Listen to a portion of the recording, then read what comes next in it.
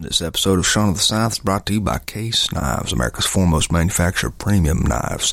Case Knives have been treasured items that have been passed down in my family for generations. So this Christmas, put down the phone, shut off the TV, and go outside and get your hands dirty. Keep your hands sharp with a Case Knife. Hey, you are listening to Shaun of the South, and I'm your host tonight, Sean Dietrich, and man, we've got a great show here for you. Behind me here on the stage, you see these wonderful-looking gentlemen. This is the Corn and Potato String Band, everybody, the Corn and Potato String Band.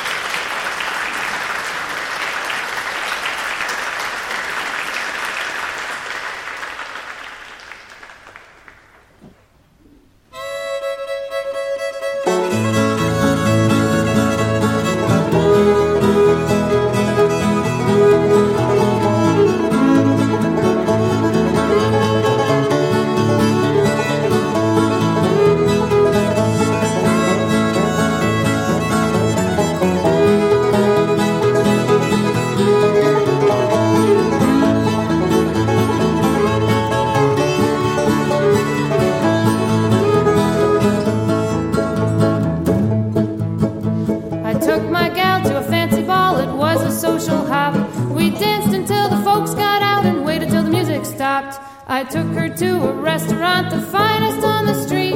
She said she wasn't hungry, but boy, that gal could eat. Well, what did she eat? A dozen raw, a plate of slaw, a ham steak and a roast, some applesauce, asparagus, and soft-shell crabs on toast, a big box stew and taters too. Her appetite was immense. When she called for pie, I thought I'd die, 'cause I had but 50 cents.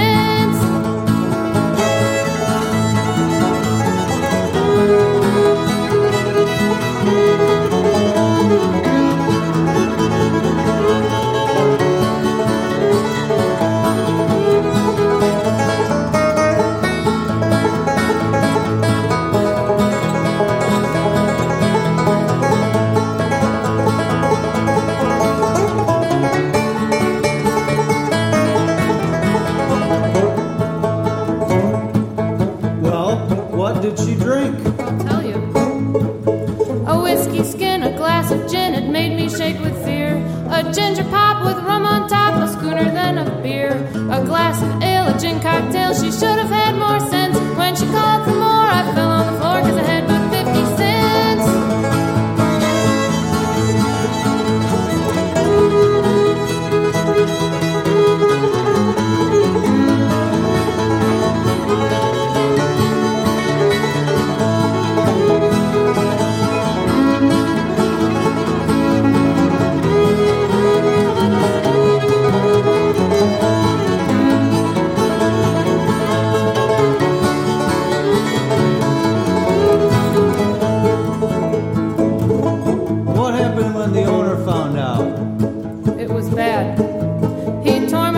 Scratched my nose, he hit me on the jaw, gave me a prized pair of black eyes, and I fell on the floor. He grabbed me where my pants hung loose and threw me over the fence. Said, take my advice, don't try it twice if you only got 50 cents.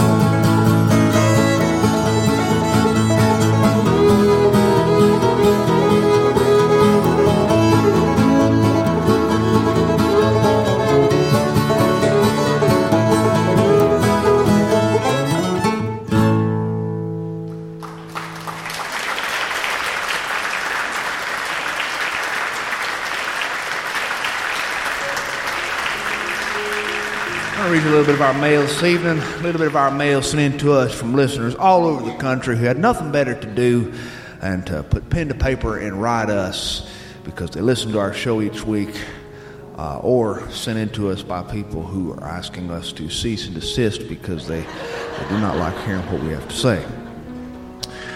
Our first letter comes from Anna in Columbia, Tennessee. Sean, you always say at the end of your shows to write you about any announcements that may be happening in our world. And, well, I have a big one for you. My grandmama is turning 80 years old this month. Now, I know cresting the 8-decade hill may seem impressive, and in and of itself it is. But nothing can be as extraordinary as my grandmama. Meet Miss Marie. Should you happen to flip open a dictionary to define a quintessential Southern woman, her name would be listed in bold print. And beside it would be listed either, "Did you get enough to eat?" or "Good Lord," because these are her favorite life quotes. Over the course of her 80 years, she's known what it's like to have little, and she's known what it's like to have plenty. She's always smiling. She doesn't know a stranger. The last attribute that I said comes from working at Ted's Sporting Goods, our hometown gym, since 1977 here in Columbia. I'm telling you, Sean, the lady can show you exactly what gun you need, fly rod to snag a fish, or Boy Scout gear to get, and then turn around and have a table full of the best country cooking you have ever tasted. She recently had her knee replaced and has become one of your fans during her recovery.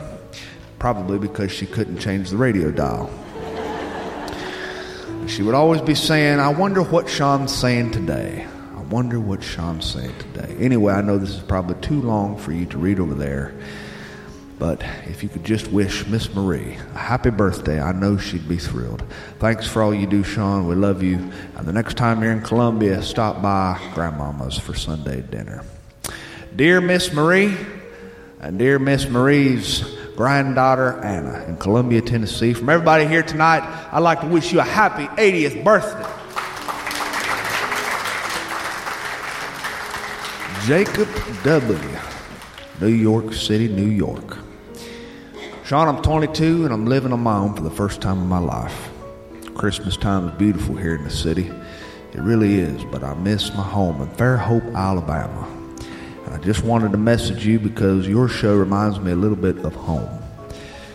I will be visiting Alabama in the next few weeks for Christmas, and I'll get to see my family again and hug my mother's neck.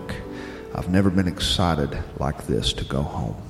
Your buddy, Jacob W., stuck here in New York. Dear Jacob, may your trip be everything you need it to be, and may you gather enough strength to make it back there in the Big Apple. Blair from Staunton, Virginia. I was in a restaurant a few days ago with an old friend of mine.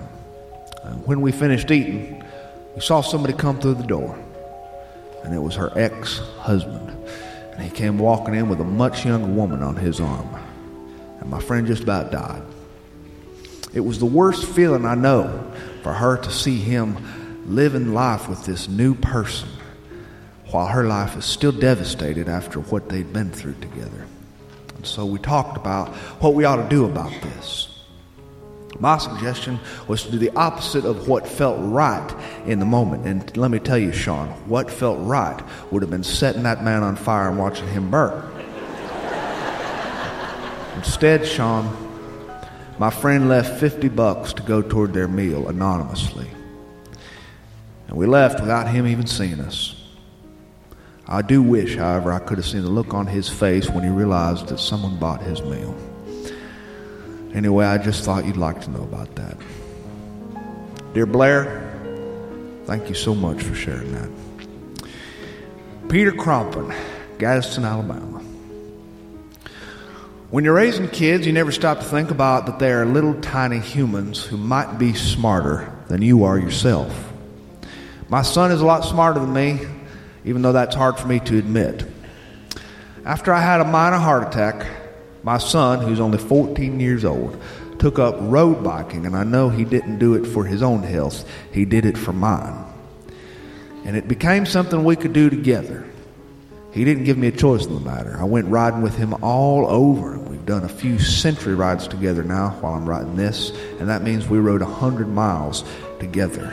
It was a valuable experience I wouldn't trade for the world. My son was bound and determined to save my life through physical fitness, and even though he's a few generations younger than me, he did something for me that I don't know if I'd have done for my old man. Merry Christmas to all your listeners who are listening tonight, of which I am one, your pal Peter. Dear Peter, Merry Christmas to you. Jacob, Avalon, California. My mother's from Louisiana, and she started listening to your show a few months ago. And in her Christmas card last week, she told us to listen to your show for a special treat. And there you were, reading my name over the air. So I just want to say thanks. I might never listen to your show again, but nevertheless, I wanted to say Merry Christmas to my mother. William from Peachtree City, Georgia. My best friend just turned 40 last night, and it was weird to say the least. It was a wild party. We had all the usual gag gifts, walkers, canes, and toilet bowl extenders.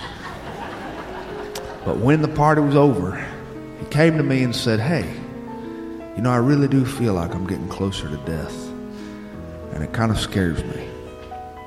And Sean, we had a long talk out on the sidewalk about deep things. And when we finished, we gave each other a big hug that lasted for a long time. I keep getting this feeling that life is so much shorter than we think it is when we're younger. And the only things that matter in this life are friends and family. That's what I believe. Larry Wilcox, Prairie Village, Kansas.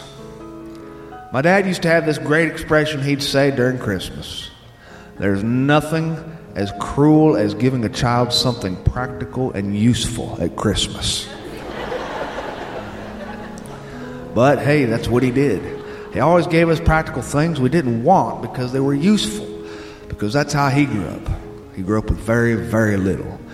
One year, he undid all this. And we were so surprised to find that he'd bought us a trampoline. And there it was, set up in the backyard. He'd stayed up all night, even though it was 10 below zero, putting together that huge trampoline with my mom. We were freaked out when we saw it out there. Our first question was, "Are you dying or something?" We couldn't believe he was giving us something fun to play with.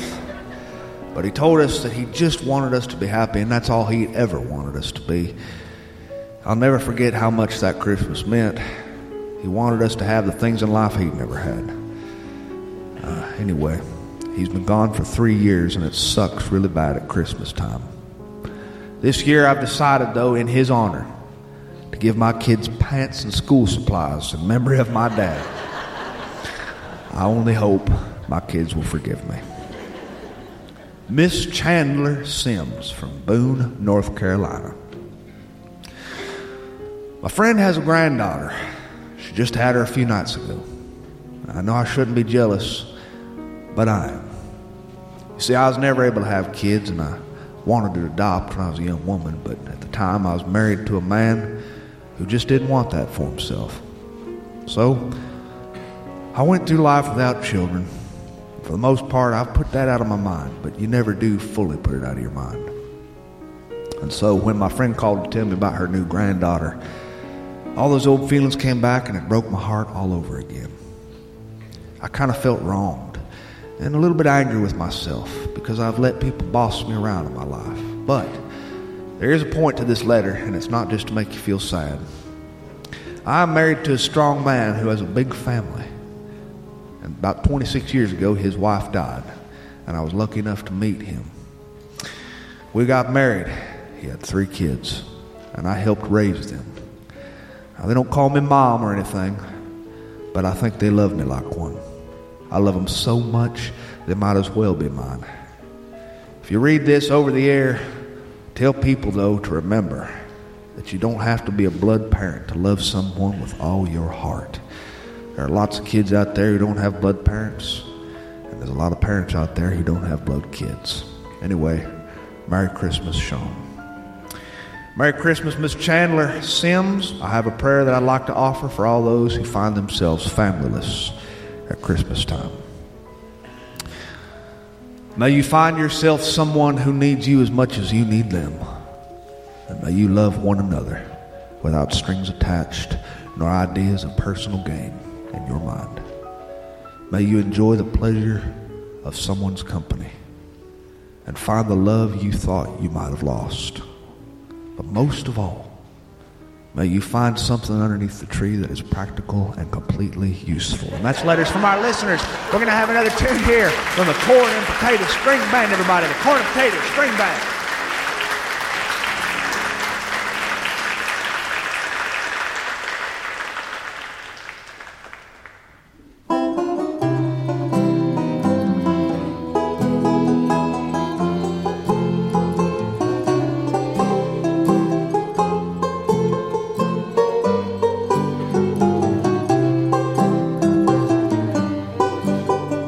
Emotions are making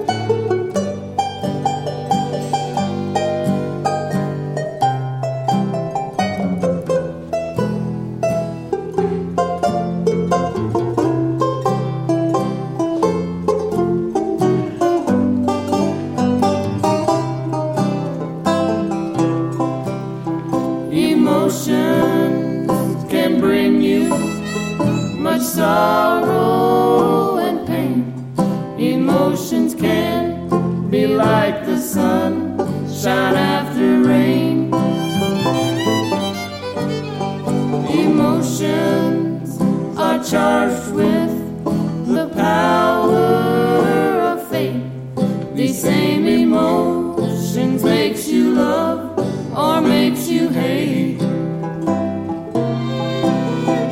Emotions are making me long for your kiss, for safe in your arms I know heavenly bliss. Emotions in my heart are calling for you. If you'll confess, I'll bet you have emotions too. If you'll confess, I'll bet you have emotions too.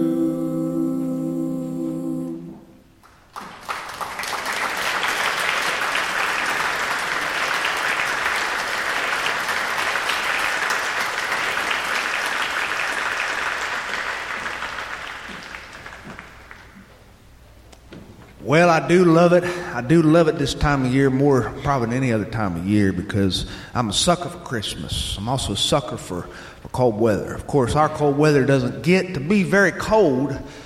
Yesterday, I looked on the television and the weatherman was predicting 49-degree weather. Now, that to us in this part of the world is, in fact, very cold. It's cold enough to cancel school and go outside and make snow angels in the red mud. But it's as cold as we get, and I'm satisfied with it because it does feel like winter. I like to be able to wear a winter coat, and down here in the South, you can only do that for about 10 days a year. It's enough for me, though. It's enough. 49 degrees. I love it. A few nights ago, I was watching a children's choir perform in Pensacola, Florida. The children's choir was perfect. They sang with all their heart. And I was mesmerized by the little kids on the front row who were singing with rosy cheeks.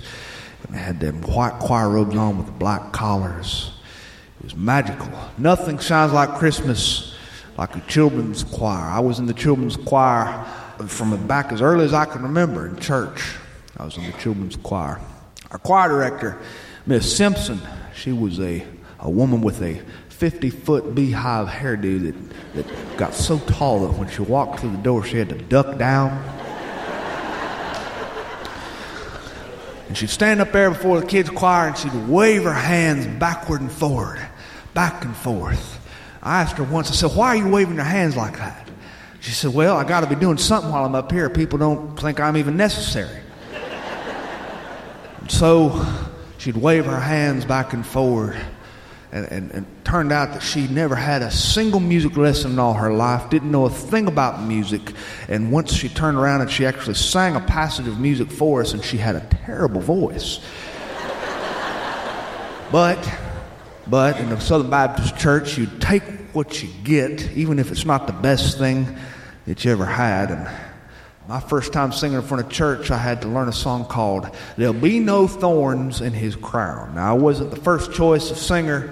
The pastor used to put numbers in a big old hat, and he'd draw them out, and he would select who would be executed that week. And then you, because you had a duty to your fellow Christian man, would get up on that stage, and while Miss Betty would play the piano, she would hammer out some sort of rhythm. You would sing and you would do your best, and sometimes you got a very lot of singers. My cousin Ed Lee, for instance, got up on the stage and he sang a little bit. He sounded like a skunk just before it gets run over by an 18-wheeler. My father had sang once. Boy, that was interesting.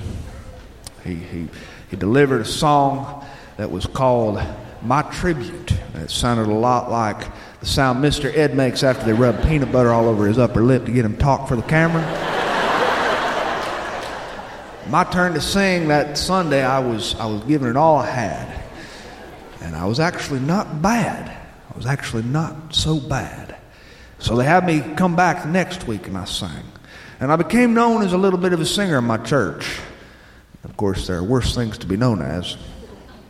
I wasn't a particularly gifted child. I was never handsome. I was chubby and I had awkward features. I had a painfully big overbite. I wasn't a bright student. I was not athletic. I tried out for the football team one time, and that man came from across the field and hit me so hard it sounded like he cracked my rib and ruined my chances of ever having children. I hit the ground, and the coach came up from behind me, and he did something that all coaches have been doing since the beginning of time that makes no earthly sense to me when you get the wind knocked out of you. He lifted me up by my belt, and he jingled me above the ground like a sleigh bell. He said, breathe, breathe. If I could have talked, I would have said, that's what I've been trying to do. Yes, I wasn't a very exceptional child, but I could sing. And when I'd get in front of an audience in the Baptist church, I would sing songs like, what a fellowship, what a joy divine, leaning on the everlasting arms. And at Christmas time, I would sing songs like, it came upon a midnight clear, that glorious song of old, angels bending near the earth to touch their harps of gold. Peace on the earth, goodwill to men of heaven's gracious King. The world in solemn stillness lay to hear the angels sing.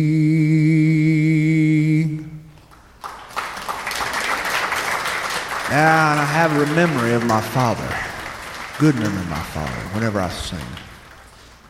I have a memory of him sitting by the fireplace, stabbing a poker at the flames. And the hickory logs are making popping sounds, and the sparks are flying outward into the living room onto that leather mat he always put in front of the fireplace. He was hypnotized by a fire, and I could just see him sitting in that fireplace. The Christmas tree was beside us, a balsam fir he'd cut down himself, and we decorated with all sorts of things like strings of popcorn and bright shiny bulbs dating back to my mother's family who ordered them in the Sears and Roebuck catalog. And he was humming a song.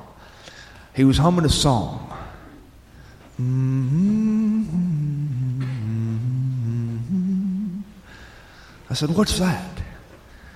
And he said something to me in a language I didn't understand. Now, my father came from German ancestry.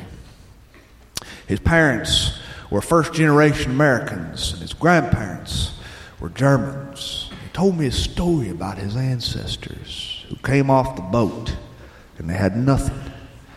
They'd given everything they had to come across that great pond to the land of America. And when they were together, their little family, that Christmas, they had to make do in a boarding house. And it was Gottlieb Dietrich, my ancestor, with his children around him and his wife next to him, who sang in that little boarding house bedroom to his children. He sang a song in German to keep their spirits high. And they drank coffee that was made out of coffee grounds placed into boiling water. Back in the days before coffee filters, they would crack an egg once the water started boiling, and they would whip it up in a cup and make it into a scrambled egg, and they'd pour that scrambled egg mixture into the coffee grounds so that when the egg coagulated, it would capture the coffee grounds, and you would simply spoon out that mixture with the coffee grounds stuck to the egg, and you would throw it away, and you would drink coffee that faintly tasted like egg and coffee. And once you get used to this, it kind of starts to work its way into your soul and your memory. And you do it from time to time just to remember loved ones you've lost. And in that little boarding house room, my father told me that his ancestor Gottlieb Dietrich said to his children, Ich bin stolz, Herr zu sein. And you know, it really is so true. He said, "Ich bin stolz hier zu sein." I'm just so proud to be here. Years later, the illustrious Minnie Pearl would say this in English to her audience at the Ryman Auditorium on that Christmas. Gottlieb Dichtig looked at his children and said, "Stille Nacht, heilige Nacht, alles schlaft, einsam wacht. Ich bin stolz, hier zu sein." And my father told me that. I'll never forget it. Sitting there with him at that fireplace, I felt like I could touch my ancestors somehow. They were going to have a community choir one year at our church, community choir. All the kids and all the adults wanted to be in this choir, but you had to audition to get into it. It's a very, very serious affair. They didn't just let anybody in. And I wanted to be in this choir. So my father told me to learn a piece, and he'd take me to the audition. So I learned "O Little Town of Bethlehem." That was my song. I showed up to that church with my father after he got home from work one night. And there was a lady sitting in the front pew. She was holding a clipboard. She was just looking at me. I got up onto that stage after Adam, my buddy Adam, had tried out. And she'd given him a frown when he started singing. I knew my chances were slim, but I've been working on it. And I sang "O Little Town of Bethlehem." And she interrupted me while I was singing. She came to the stage. She said, I'm sorry. Thank you very much for trying, but we're looking for something else." And I looked into the back of the room. I saw my father storming down the center aisle. He had his baseball hat on to cover up his messy hair, and his face was covered in welding soot and smudges. He was wearing denim and boots, and he looked like he was coming to pick a fight with an umpire. My father coached Little League all my life, and so I knew that look on his face. And he said, "Excuse me, ma'am, excuse me. Now you listen here. My boy's been working on that song for a long time, and he's been singing it good. He's just nervous is all. Now you give him another chance, I demand it." He looked at me, and he looked at her. And that woman gave him a look like his wheels were turning, but the hamsters were dead. She sat back down, and my father looked at me, and he pointed. He said, "Now you go ahead. You sing it like you did it this morning for me. Sing it, son." And I remembered what he told me before I went to this audition while I was so nervous. He'd squatted down in front of me, and he'd tousled my hair, and he said, "Listen, you can do this. Don't be scared. You sing it, and you sing it with all your heart, just like Mickey Mantle would go up to the plate and knock one out of the park." And so I sang it again for her, and I did the best I could. And I did a lot better that time. I didn't knock it out of the park per se, but I did hit an infield double. Now, a woman stood, and she looked at me, and she smiled. She said, "Well, now, if you'd have sang it that way to begin with, I would have given you a part of a soloist," which is exactly what I'm doing right now. I said, "You're giving me the part of a soloist?" She said, "You can thank your father, son." I walked out of that place, and I was 80 feet tall. My father took me in the truck across the town to get a chili dog, because that's what we did when we celebrated. These chili dogs were not made from legal meat. They were made from meat particles that nobody really knew what they were, and they came out of the boiling pot just a little bit too unnaturally red, and the chili they placed on top of it was also made of some unidentifiable substance. Those chili dogs will be in my intestines until the second coming of Elvis Presley. But they were good. They were good. And we ate that chili dog, and my father said, "You can do this. I'm so proud of you." And it took a lot of rehearsal. I would rehearse in the kitchen with my mother's guidance every afternoon while she made supper. She would listen to me, and she would offer me pointers even though she knew nothing about music whatsoever. She'd say things like, no, I think that last part needs to be a whole lot stronger. And I think you need to not pronounce your R's so hard. Pronounce them soft. Only a flat-out hick pronounces his R's. And it's true. When you sing a song, it's proper to pronounce the R's on the end of words like power and fire. You pronounce them very soft, like power and fire. If you pronounce the R too hard, it sounds like you ought to be singing in a honky-tonk behind a chicken wire fence. So I worked on this song. I really did. And on the night of the big performance, my father came speeding into the driveway 15 minutes late. He came kicking gravel up behind his tires.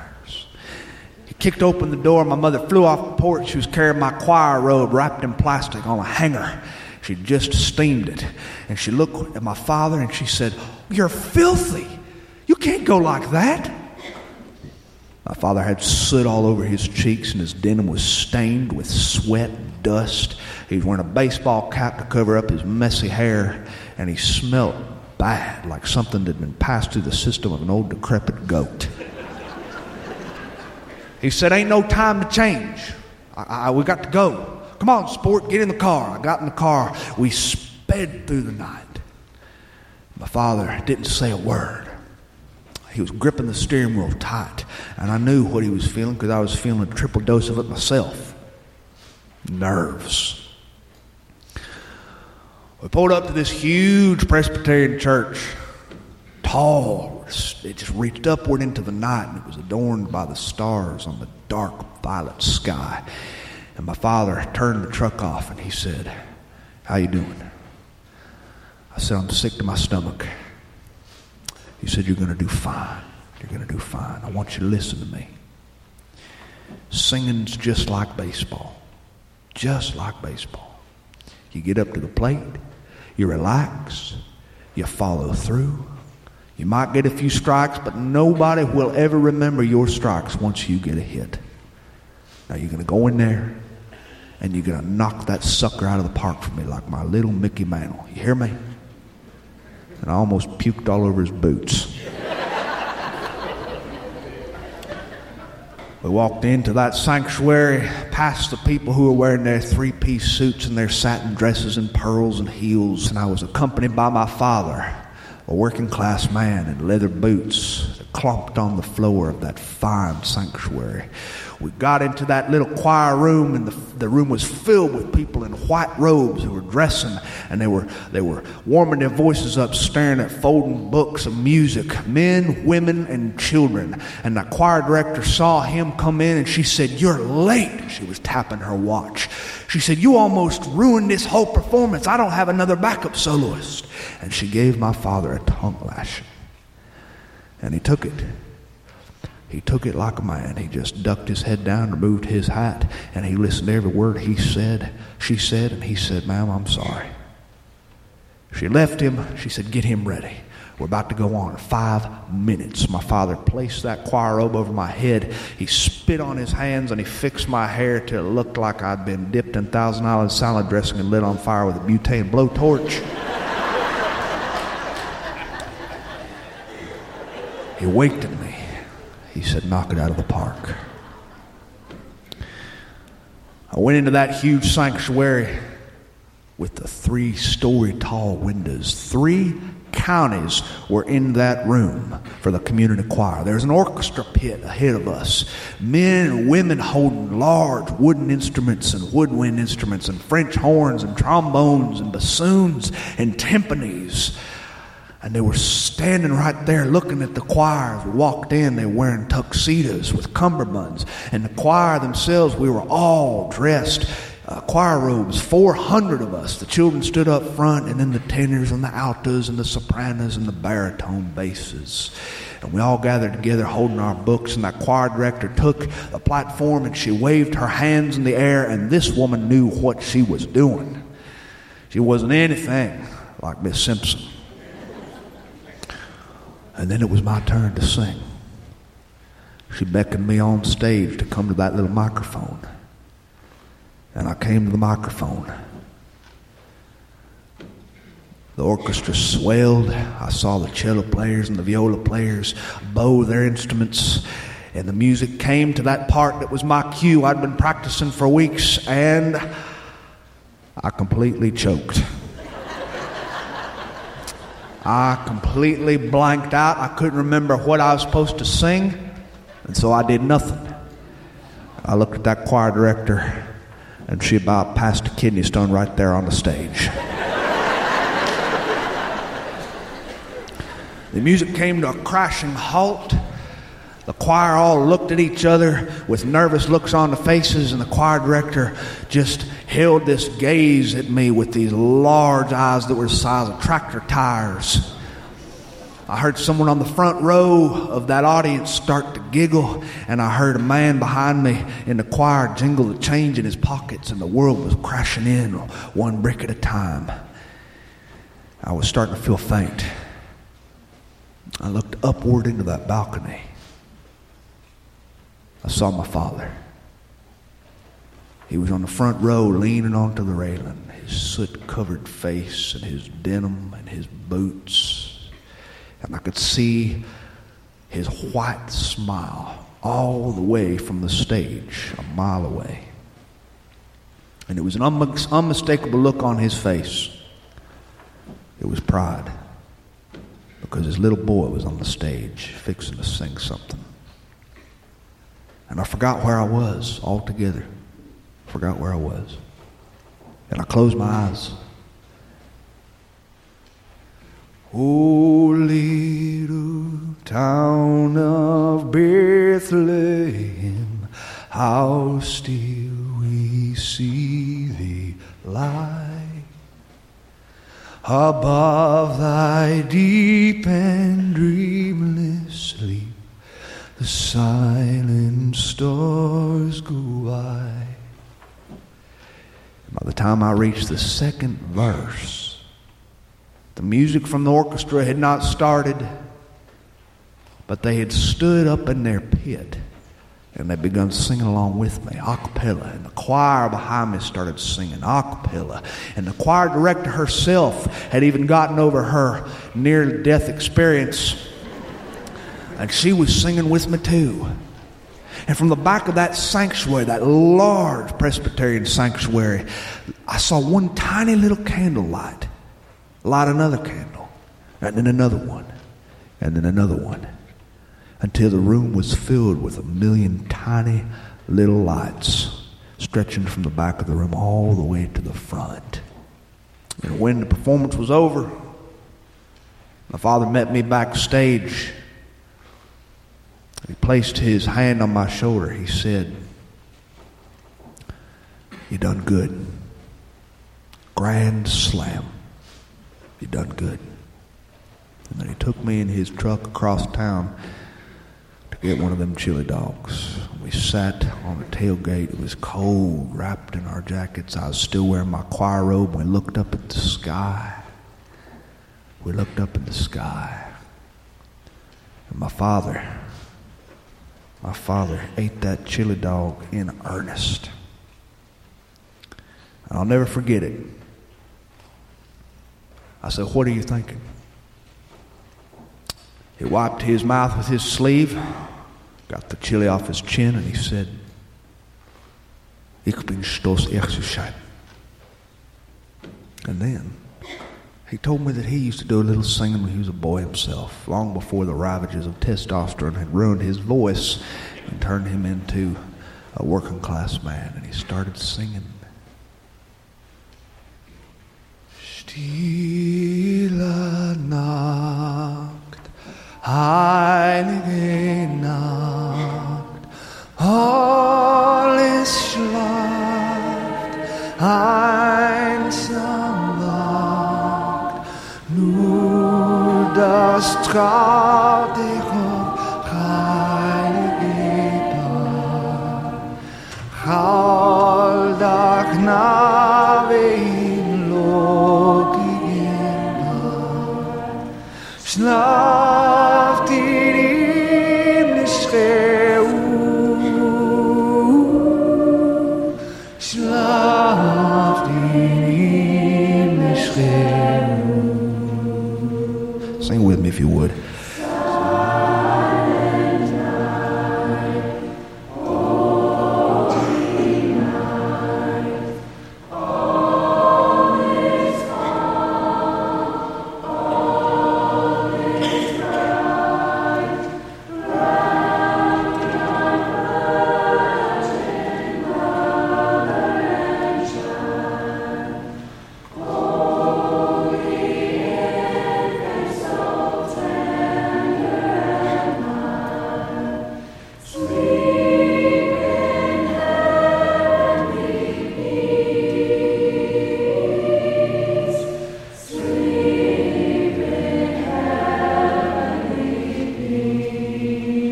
Thanks very much for having me tonight. It's been a wonderful pleasure. Merry Christmas, everybody. Merry Christmas.